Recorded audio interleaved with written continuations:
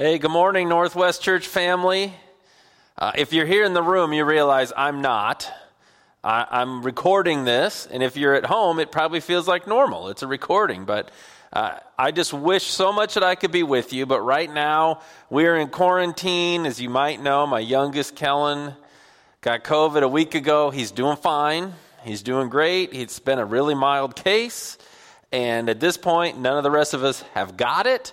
We're doing fine, but we've just been in quarantine and just being careful. So hopefully we just got a couple days left, and then we'll be back with you normal. But so far everybody's doing well, and I've appreciated your prayers. So I'm recording this message early. It's an almost empty room except for Pastor Mark, who's 75 feet away from me. So we are clear and safe in this room, and I'm excited to deliver this word for you this morning. Even though it's recorded, I know God's going to move. So let's start with prayer. Lord Jesus, I just thank you for how much you love us. I thank you for the word. Thank you that we can study it and not study a book, but learn you and who you are and what you have for us. Lord, I pray for the gathered church right now, whether they're in the room, whether they're at home. Would you move through us? Would your Spirit speak to us? Would you fill us? Would you challenge us? Would you draw us into you today? Would we leave this time together with new convictions, new comfort, being reminded of who we are in you? Would you do all those things among us? Lord, we just thank you that you are working, you are alive, you are active, no matter what's happening around us. So we ask that you speak in this moment to us. And we pray this in Jesus' name. Amen. Well, we are in study in 1 Corinthians. If you want to open a Bible, open a device, 1 Corinthians chapter 10. And we're going to jump to that today. I appreciate Pastor Mark and Steve pinch hitting last week when I was short notice. I couldn't be here. And then the power went out, so they were double scrambling. So great job to the team. But we're in 1 Corinthians chapter 10, and my opening idea is to run away. Not from this room, not from your seats. I know the kids already ran away down to Children's Church, but to run away. Has anyone ever warned you to run away? An urgent warning, a warning because they care. That's our story today, is a warning to run away. This happened to Heather and I remember years ago. Someone came along, someone in the financial world, and they had this investment idea for us. They said, here's how it works. What you do, we had a house and a mortgage. They said, what you do is you get this new kind of mortgage. And this new kind of mortgage on your house, you pay a fraction. You pay no principal. That's the part you owe. You pay no principal, and you defer almost all of your interest. And you pay a monthly payment of almost nothing because it's a deferred, you pay a minimum interest. And then you take all the money that you would have been putting on your mortgage payment and you invest it in this other way. And so basically you took all the equity and all the payment and put it in this other investment. And so they're like, this is great, and people are making lots of money, and we're going, wow, okay, well, I suppose that sounds reasonable, and it's people we knew. And so we ran the idea past Heather's uncle, who's a financial advisor, real sharp guy, and he flipped out. He was like, no, you cannot do this. You must not do this. He just flipped out. And he basically said, run away.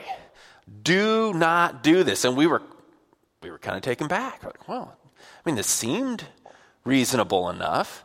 And but he just said, you cannot take a secure investment like a home, take all the equity out of it and not pay any of it off and put it into something unsecure. He said, you're putting your whole family at risk. And we're like, okay, we believe you. We believe you. We ran away. We said, no, we're not doing that deal. Well, some other friends of ours did. They did do that deal.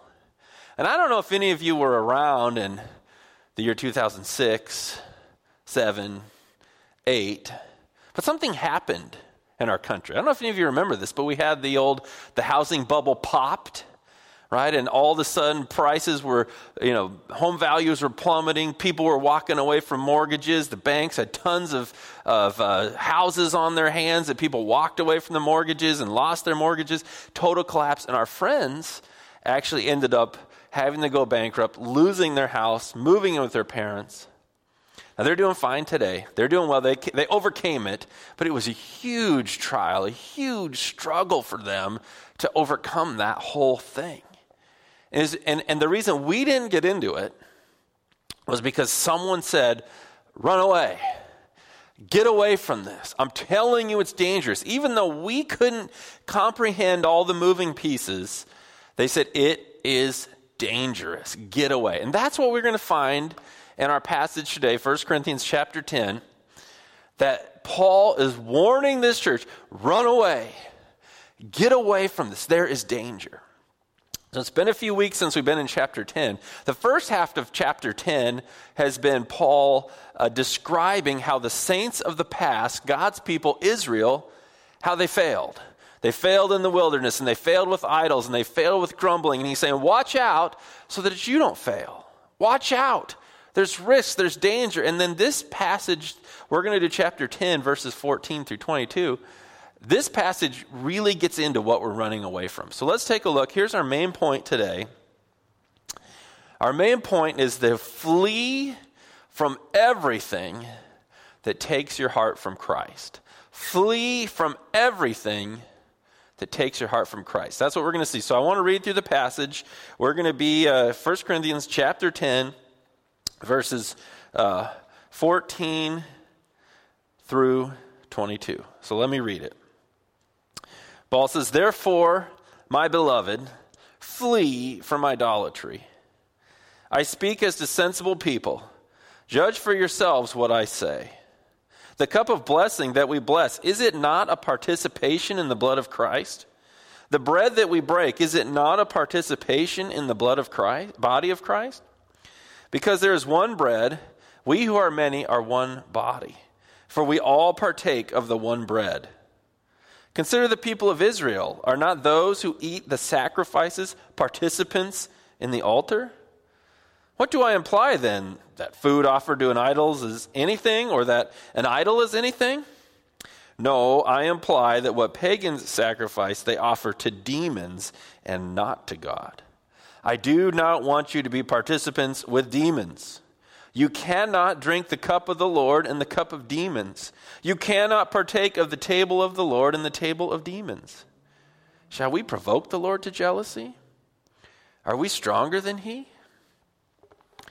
There you go. The first point is to flee from idolatry. Did you hear the warning in there? Did you hear Paul say, run away, get away from this, there's danger. We're going to look at that. And the first thing he tells us is to flee. That's our first point. Flee from idolatry. Flee doesn't have the idea of a gentle stroll, casually walk away. It has the idea of run for your life. Something's on fire. Terrible things are about to happen. Run away from this kind of investment. Get away from it. Look in verse 14. Flee from idolatry. This is a command. This is a command to flee. Now, what is idolatry? The word literally means a copy or an image. It's reflecting of something. It's worshiping something that's represented by an image that's representing something else. So we often think of idols as statues, figurines, and that's not far off. And so here, I'll show you a photo. Here is a temple that was in Corinth. And so this was called the Temple of Apollo. And so this is something that the people that Paul's preaching to would have walked past all the time. In fact, some of them likely had attended things there, had gone to it. And so this Temple of Apollo, there was idolatry there, meaning they would go to this temple and worship something that it was representing. There were images, there were statues, there were copies of the gods, Apollo, that they believed were represented there. And so the whole idea is not that they worship that statue, they worship that temple, that there was something behind it. That's what idolatry is, that you're worshiping an image, but it's representing something else. And so one thing, for instance, the Temple of Apollo, they had the Delphic Oracle. Basically, you would go there and you would do certain procedures and rituals to get prophecy foretold or future foretold, things that you wanted to know would happen, or someone to speak over your business. And so you go there, you'd worship this image, this representation, with the idea that the god Apollo would speak to you, would help you. So you're worshiping a copy, you're worshiping a representative of something that you think is going to help you. And so that's why we got this in verse 14. Flee from idolatry. Flee from anything that you're worshiping that's representing something else, that's representing another god, another deity. And Paul says, run from this. Now we're going to come to how this looks in our culture today, because you're thinking, we don't do this, but let's just follow the text through. The first thing he's going to tell us is why should we do this? Why do we flee from idolatry? Why do we flee from worshiping anything that's a copy? And it's this second point here is that flee because you are united to Christ. Paul's speaking to a church. He's speaking to the Corinthian church that he's founded. And he's saying you flee from this other worship because you are united to Christ. Let's look at the next few verses here. We have this in verse 15. Verses 15 through 17. He says, I speak as to sensible people, judge for yourselves what I say. So the first thing is like, hey, I know you guys are smart. Think this through. Think this through. You guys are wise. You guys are smart. Let me tell you the reason why. Think this through. Look in verse 16. The cup of blessing that we bless, is it not a participation in the blood of Christ? The bread that we break, is it not a participation in the body of Christ? Because there is one bread, we who are many are one body, for we all partake of the one bread. So what we've got here, he's saying, I want you to think this through. Why would we flee from this idolatry, this worship of images and copies? He's first saying, because you're united to Christ. He takes a communion reference. He says the blood and the body. He says the cup of blessing, and the bread that we take. He's saying, don't you know how united we are to Christ? The word there, it says the word for the participate that we see there in verse 16, the cup that we bless, is it not a participation in the blood of Christ? The bread that we break, is it not a participation? It's the word where we get our word fellowship or sharing in. Saying when you come to Jesus Christ, you have said, you are Lord. You are the risen Lord. You are the risen Christ. I put my faith in you. You have died for my sins. I'm trusting you. And then he gave us a ritual meal. We're going to share it again today. A ritual meal to remember. And it's not just something, drink this cup, move on. He's saying, I want you to take this cup and this piece of bread and remember that you have become one with me. That I am yours, that you are a participant. You share in my blood that was shed for your sins that makes you pure. You share in my body that was given. You are forgiven. You are righteous. You are one with me. And we do this over and over again. It's this deep participation, fellowship in who Jesus Christ is. So he's saying you can't take that somewhere else because you're one with him. I want to just look at the scripture when Jesus institutes this meal by which we remember him by. I've got it here in Luke chapter 22. Luke chapter 22, Jesus introduces this meal, and I just want to look at some of the language he had with this thing. So Luke chapter 22, and he's with his disciples at a Passover meal. He's about to be betrayed. In Luke 22:14, it says, and when the hour came, he reclined at table, and the apostles with him, and he said to them, I have earnestly desired to eat this Passover with you before I suffer. I'm just amazed by that. He knows he's facing the cross. He knows what's coming. He says, I have looked forward to this moment. When I share this meal, the Passover meal, which celebrated God's deliverance of Egypt in the past, which set up for the communion meal, which will point to his deliverance from sin and death for all future. He says, I've looked forward to this. This is what it's all about. My coming, my body, my blood. And I look forward to eating it with you and setting up this moment for the future. So verse 16, he says, for I tell you, I will not eat it until it is fulfilled in the kingdom of God. He knows this is a big deal. The next moment will be the fulfillment. And he took a cup, and when he had given thanks, he said, take this and divide it among yourselves. For I tell you that from now on I will not drink of the fruit of the vine until the kingdom of God comes. Verse 19, and he took bread, and when he had given thanks, he broke it and gave it to them, saying, "This is my body, which is given for you. Do this in remembrance of me." And likewise the cup after they had eaten, saying, "This cup that is poured out for you is the new covenant in my blood."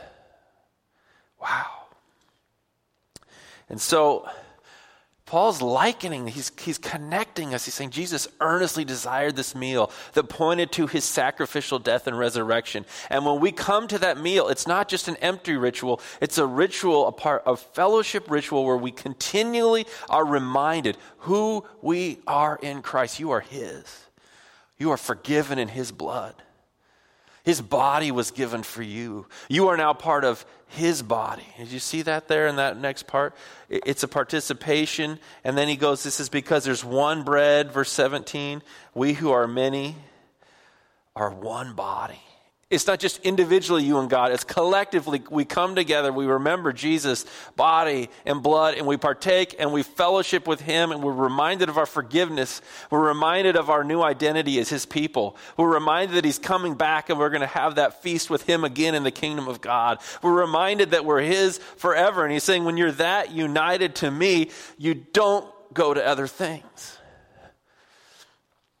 You see it in verse 18, he even links it to the saints of the past. Verse 18, consider the people of Israel are not those who eat the sacrifices participants in the altar, fellowship. So he's saying all the ritual fellowship they did in the Old Testament, the Passover meal, they would come and they were sharing in the deliverance of God from death in Egypt. And so they would, by sharing in the Passover meal year after year or the other feasts, it was drawing them into God's deliverance. So he ties the celebrations of the past to the celebrations in the future, and he says, flee from worshiping anything else, because first of all, you are united to Christ. And every time you take communion and every time you eat those elements, it's a reminder that you are his. You are forgiven. You are new. It's this deep reminder. So it starts with not what you're avoiding. It starts with who you are in Christ. Now let's get to this third point. The third reason you flee, the third point here is you flee so that you don't unite with demons. So this is where we get really into the meat of spiritual warfare. This is why the flee language is there. He's not fleeing because I don't want you to go to that temple, or flee because, it's a little bit risky there. He's saying, no, you're actually entering into contact with spiritual opposition. So let's take a look at what's really going on. Verse 19. What do I imply then? That food offered to idols is anything, or that an idol is anything? No. I imply that what pagan sacrifice they offer to demons and not to God. I do not want you to be participants with demons. You cannot drink the cup of the Lord and the cup of demons. You cannot partake of the table of the Lord and the table of demons. So what we've got to figure out here is, what is this about? Okay, first let's just deal with this word demon. I think, especially right now, when I'm preaching this live, we're on the verge of Halloween. So everywhere you go in stores, they're popping up costumes and demons and scary looking creatures. And we have some, movie images and cultural images of what we think a demon really means. And it's sinister, and there's pitchforks and there's fire. The original word is actually pretty generic. It's a pretty generic word, demon. It really means a spiritual being. It's really very generic, the word it comes from. But every time it's used in Scripture, especially the New Testament, the context indicates it's an evil spiritual being. It's not neutral. The word itself is actually quite neutral. The Greek word where we get demon is neutral for a spiritual being. But the context of the Scripture is that this is an evil spiritual being.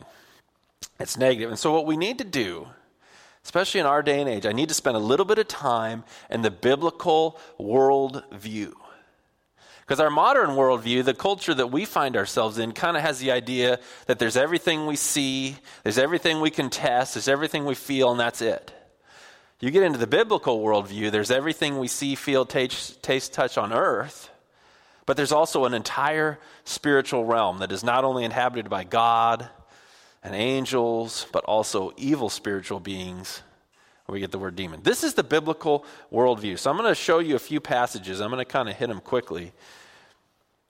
Most of us are familiar with the idea of the divine rebel, given the name Satan, but there's a description of this rebellion in Isaiah chapter 14, verse 12.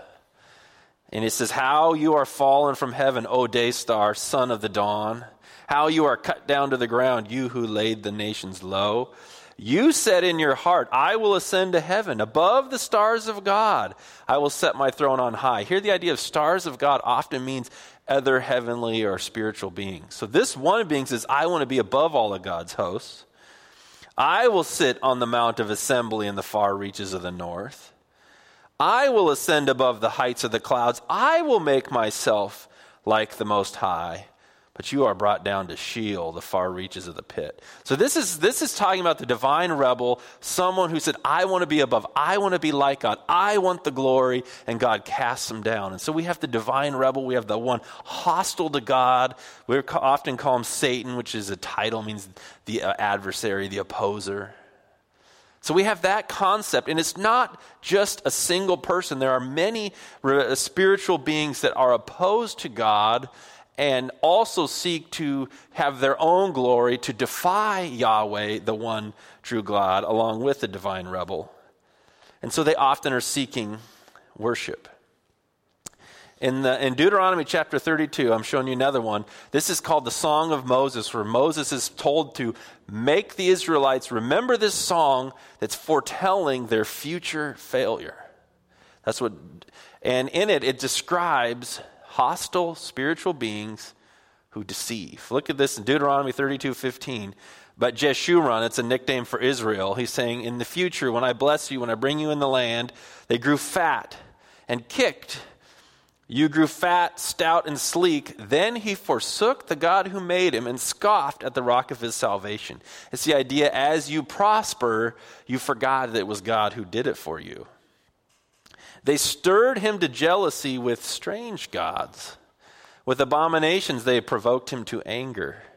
They sacrificed to demons that were no gods, to gods they had never known, to new gods that have come recently, who our fathers never dreaded. You were unmindful of the rock that bore you, and you forgot the God who gave you birth. So the whole idea here is that there is hostile spiritual beings who come and they play out their hostility to Yahweh by deceiving his people, by tempting them with other worship, by saying, worship this image. And what we're learning here from Paul is that behind these images and behind these idols and behind these temples are spiritual beings seeking to steal Yahweh's rightful worship, to deceive Yahweh's people, and they want their own glory. And so this is happening all through the scriptures, from Adam and Eve to Israel, and now God's saying to the Corinthians, saying, hey, in your time it's going to be this way. Let me jump to New Testament references about spiritual warfare, hostile spiritual beings. Here's one in 1 Timothy 4. In 1 Timothy 4, Paul says, now the Spirit expressly says that in latter times some will depart from the faith by devoting themselves to deceitful spirits and teachings of demons, hostile spiritual beings. Now notice how they'll do it. Through the insincerity of liars whose consciences are seared, who forbid marriage and require abstinence from foods that God created to be received with thanksgiving by those who believe and know the truth. So here's what he's saying. There's going to be spiritual warfare where people are going to be deceived by evil spiritual beings. But how will they be deceived? What does verse 2 say? Through liars. So basically, these evil spiritual beings are going to influence humans who will create lies to deceive people. And what did the lies look like? They looked like religious rules.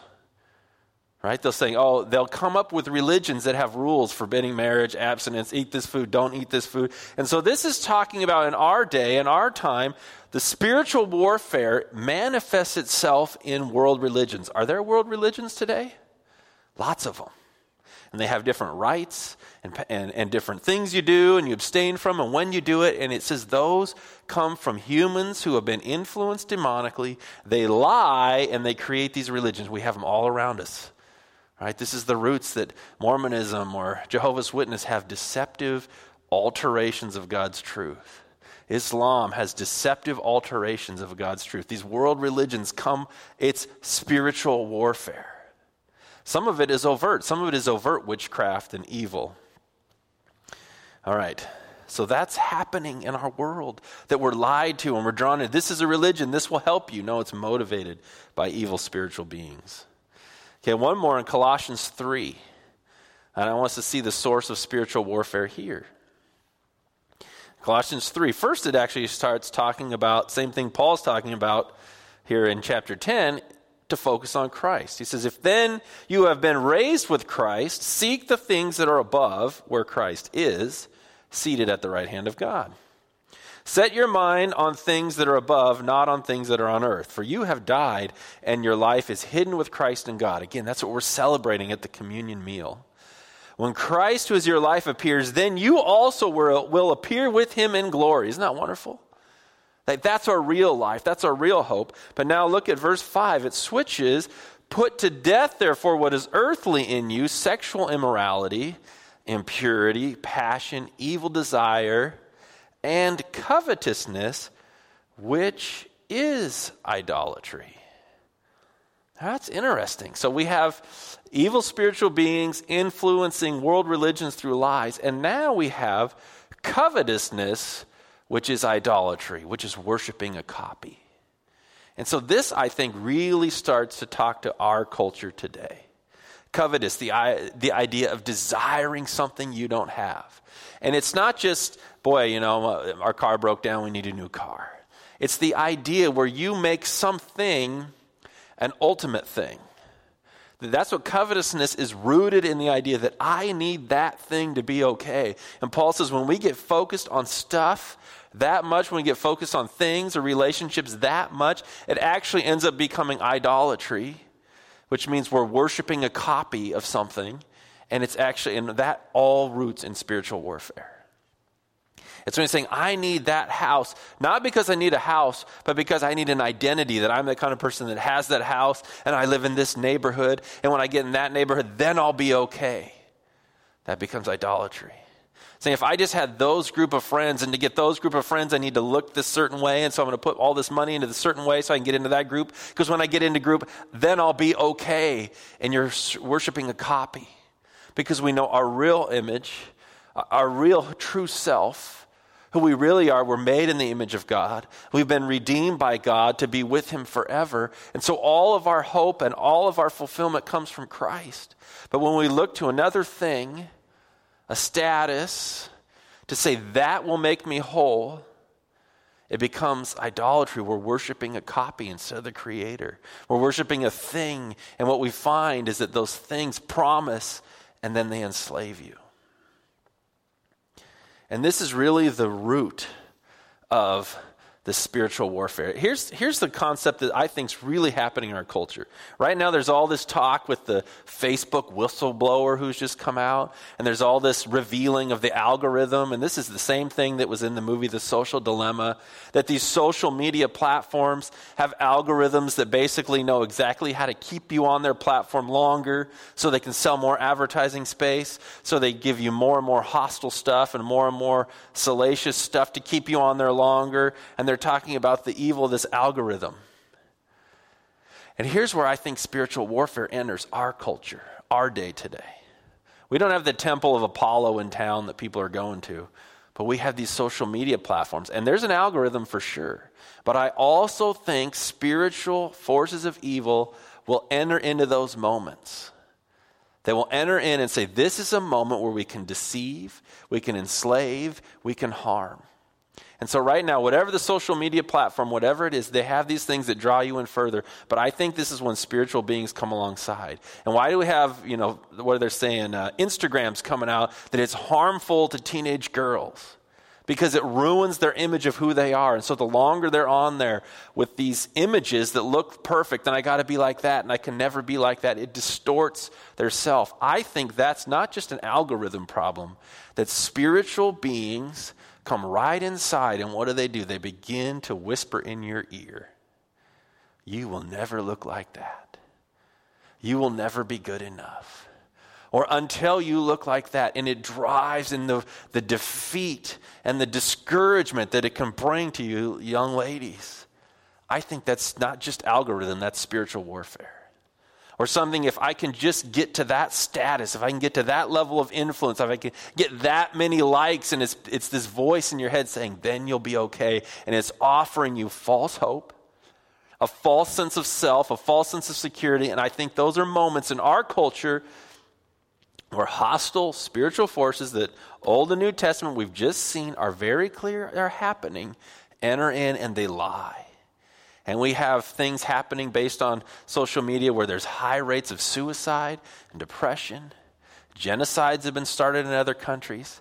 That's not just a bad algorithm. That's an opportunity where spiritual forces of evil enter into earthly systems where we're worshiping a copy and they deceive. And what is it? What are they trying to do? Jesus tells us in John chapter 10. John chapter 10. He tells us, I'll give you a minute to go there. You want to mark this in your Bible. John chapter 10, verse 7. Look this one up, underline this one. So Jesus again said to them, truly, truly, I say to you, I am the door of the sheep. All who came before me are thieves and robbers, but the sheep did not listen to them. I am the door. If anyone enters by me, he will be saved and will go in and out and find pasture. The thief comes only to steal, kill, and destroy. I came that they may have life and have it abundantly. This is really the bottom line of this whole thing. Paul's saying, flee from any kind of idolatry, any kind of false worship, any kind of thing in your culture. In their culture, there was actual temples with actual worship. In our culture, it's different religions, it's different places that promise you something. And what's behind it are these evil spiritual beings, and what is their MO? To steal, to kill, and destroy. They are opposed to Yahweh. They are opposed to the one true God. They are opposed to the work of Christ. They want to harm humanity. They want glory and they can't have it. They are in rebellion against God, and it plays out on earth, and their goal is to harm us and to harm you. And so Paul is not just saying run away from this thing that might be neutral. He's saying flee from these copies, these counterfeit worships, the deceptions that are all around us, because their goal is to harm you. Their goal is to addict you.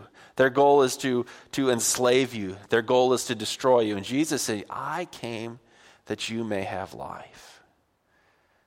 And so that's the main point today. Flee from everything that takes your heart from Christ. See, the fake, the copy, it promises you something. If you get this, then you'll be okay. Then you'll feel whole. Then you'll be complete. Then you'll have an identity. Then you'll be something. So it asks everything of you, and in the end, it enslaves you and ruins you. But the Lord Jesus Christ is the opposite. He said, I am going to give myself up for you. I'm going to give myself over to death on your behalf to free you.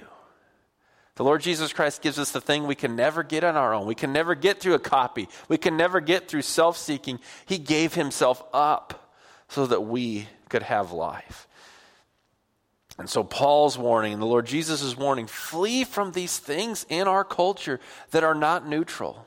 Flee from anything that's saying, if I have that, if I have an ultimate thing, then I'll be okay. I want us to flee from those things and realize who we are in Christ. I want to look at this passage in John 6 and realize what's in front of us. And I want you to think about this in the concept of that participation in communion. John 6:53, Jesus said to them, truly, truly, I say to you, unless you eat the flesh of the Son of Man and drink his blood, you have no life in you. Whoever feeds on my flesh and drinks my blood has eternal life, and I will raise him up on the last day. For my flesh is true food, and my blood is true drink. Whoever feeds on my flesh and drinks my blood abides in me, and I in him. As the living Father sent me, I live, and I live because of the Father. So whoever feeds on me will also live because of me. This is the bread that came down from heaven, not like the bread the fathers ate and died. Whoever feeds on this bread will live forever. See, Jesus gave us this spiritual meal that we're taking little wafers and cups in this room, whatever you're taking at home. But he's saying you are feeding on the one source of life, the true bread that comes from heaven, the true one that cares about you into eternity. And Paul's saying we need to flee from anything that would take our heart from that. And that it's not neutral. We are in a hostile spiritual environment. And so this today could be a warning for you. It could be that you really need to reevaluate your time in social media spaces. Is it causing you despair? Is it causing you depression? Is it causing you anger? Those are not leading you closer to Christ. Maybe you need to really evaluate what is the things you're looking to that if you think if I have those things, that will make me whole, and realize that's actually not Christ. Instead, he says, I want you to look back to the work of Jesus. As you take this cup, as you eat this bread, and realize this is true life, following Jesus, looking to him for our identity, looking to him for our future, looking to him for our purpose. It's in Jesus. And so let this be a moment. Here's what's going to happen. I'm going to pray, and then the worship team's going to come lead you in a song. And during that song, I want you to make it be a song of either just overwhelming thanksgiving to the Lord, a time of confession to the Lord where you say, I've been looking to this and this and this, and I realize how risky it is, and you just confess and come back. Maybe it's a time where you say, God, show me my heart. What am I looking to? What am I looking to be an ultimate thing that's just a copy? Where am I putting myself at risk? Ask him to reveal. And then I want us to partake today of communion with a sense of overwhelming joy that you realize that Jesus Christ, the eternal Son of God, paid it all for you so that you could be forever known by him, loved by him, healed by him, have purpose, have an eternity with him, and anything else is a liar. And we want to worship him in that. So let me pray, and then the worship team's going to come use the first song as a prayer and prep, and then Pastor Mark will give you instructions to take the bread and the cup, and we'll together take it, and then just worship him like crazy, knowing we're united to Christ who's got us. Let me pray. Lord Jesus, I thank you for how much you love us. Thank you for this fellowship meal. The elements are teeny that we have, but they remind us of the overwhelming work you have done. Let our hearts be united to you. Let them be filled in you. Let us have complete hope in you. Lord, draw any right now who are in danger, who are flirting with spiritual beliefs, who are flirting with things that are motivated by hostility and evil that would enslave and hurt them. Or free us from those things. Let our heart be completely united to you. And we thank you and pray this in Jesus' name. Amen.